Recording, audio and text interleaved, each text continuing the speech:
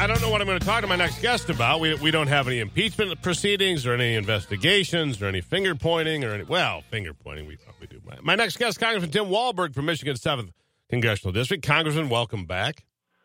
Well, good to be back with you, and missed you the last time. I guess you were a little under the weather. Spending a little time in Washington probably compromised your system a bit. Well, it did, and I'm on my way back this coming week as well for CPAC, of course, going just across the water there from the city, of course. But big gathering. It's the airplanes. The airplanes, all that air. I don't know. You travel a lot. Well, I just got back from a trip this past week, 5 days, starting out at the Munich Security Conference in Munich, Germany.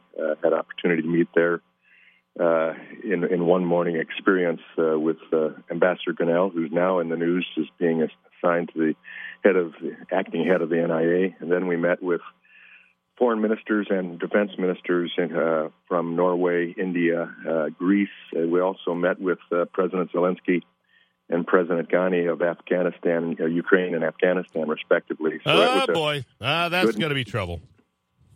Well, meeting with those Ukrainians, that's going to lead to investigations and Gerald Nadler and all sorts of problems. But let me back up. A serious question.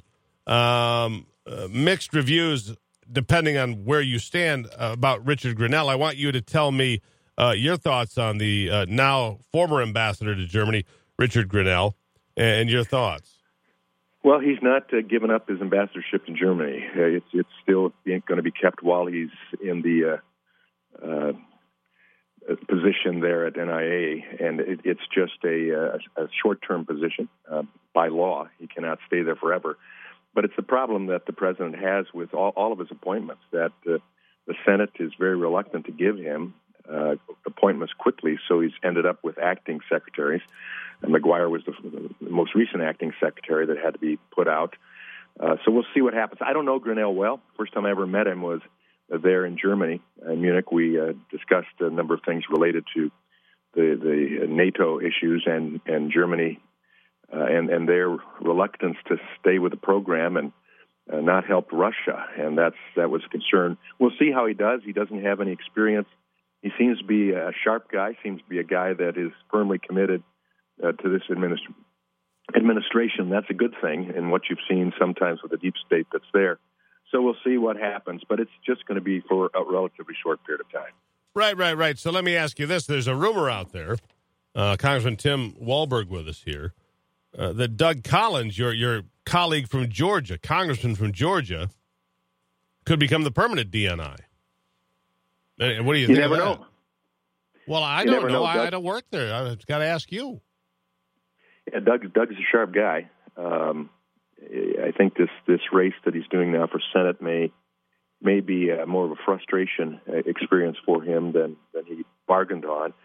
He probably should have been the one that the president selected to put into the Senate seat, but it didn't take place. He did a great job for the president on the Judiciary Committee during the impeachment investigations that went on. So we'll see.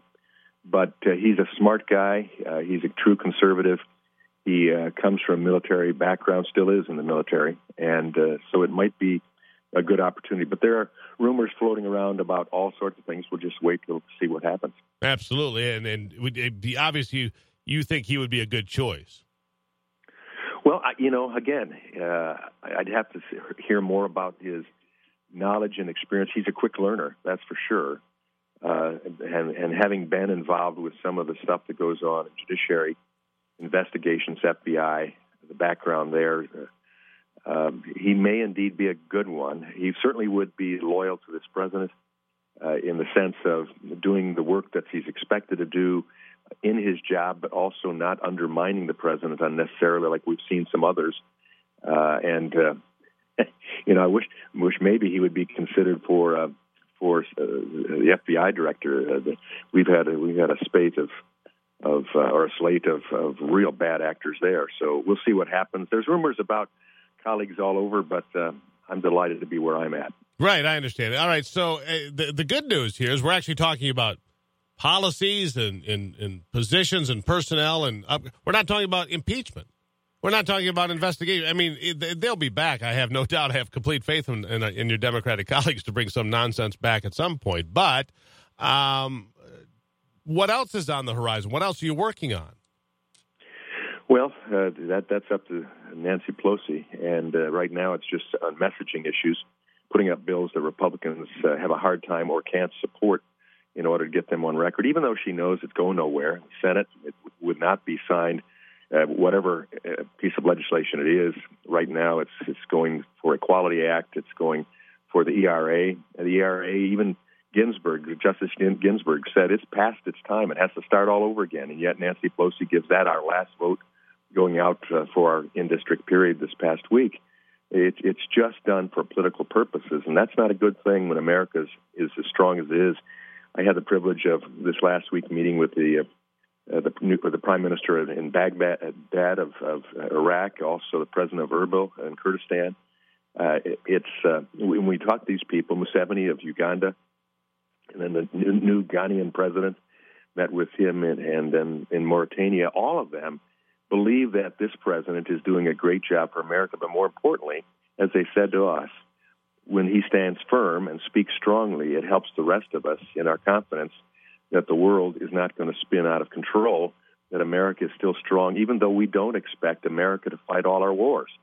Just the mere fact that you're helping train our fighters, just the mere fact that you're pushing back against some of the economic challenges that parts of the world are giving to us, just because you stand up against Russia and the pipeline that they want to put across, and saying to Angela Merkel, you can't be a part of NATO and help the very country and leadership, Putin, that we have been set up to push back against. Right. And all of these leaders are saying that's a good thing for the world. And because we finally have a president who's willing to stand up and not back away like Obama, it has been a positive influence. There you go. Congressman Tim Walberg here from Michigan's 7th Congressional District. So many things going on, and it's good finally to have these conversations that are something beyond, like we have talked about, all these investigations for the last 3 years. I mean, it feels a little different, doesn't it? It really does. It really does. And to see, I spent time with troops in most of these places as well. Just yesterday morning, time spent on the USS Porter, a destroyer, and met with Michigan troops that were on that ship.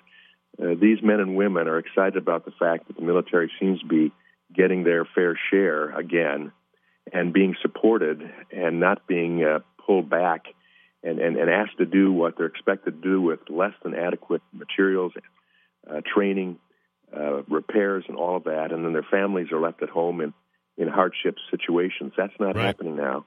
So to see that renewed interest, and sadly not to hear it in the media in a regular basis about the great things that are happening in this country, including its economy. Yeah, great things in the economy, no question. It's a new dawn. It is a new dawn. And I've always appreciated your optimism and your positive take on everything. We got to leave it right there. Congressman Tim Walberg, with a smile on his face after all, it is Friday. Congressman, thank you so much. Thank you, and have a great week in D.C. You too. Quick break. We'll be back on the Steve Gruber Show.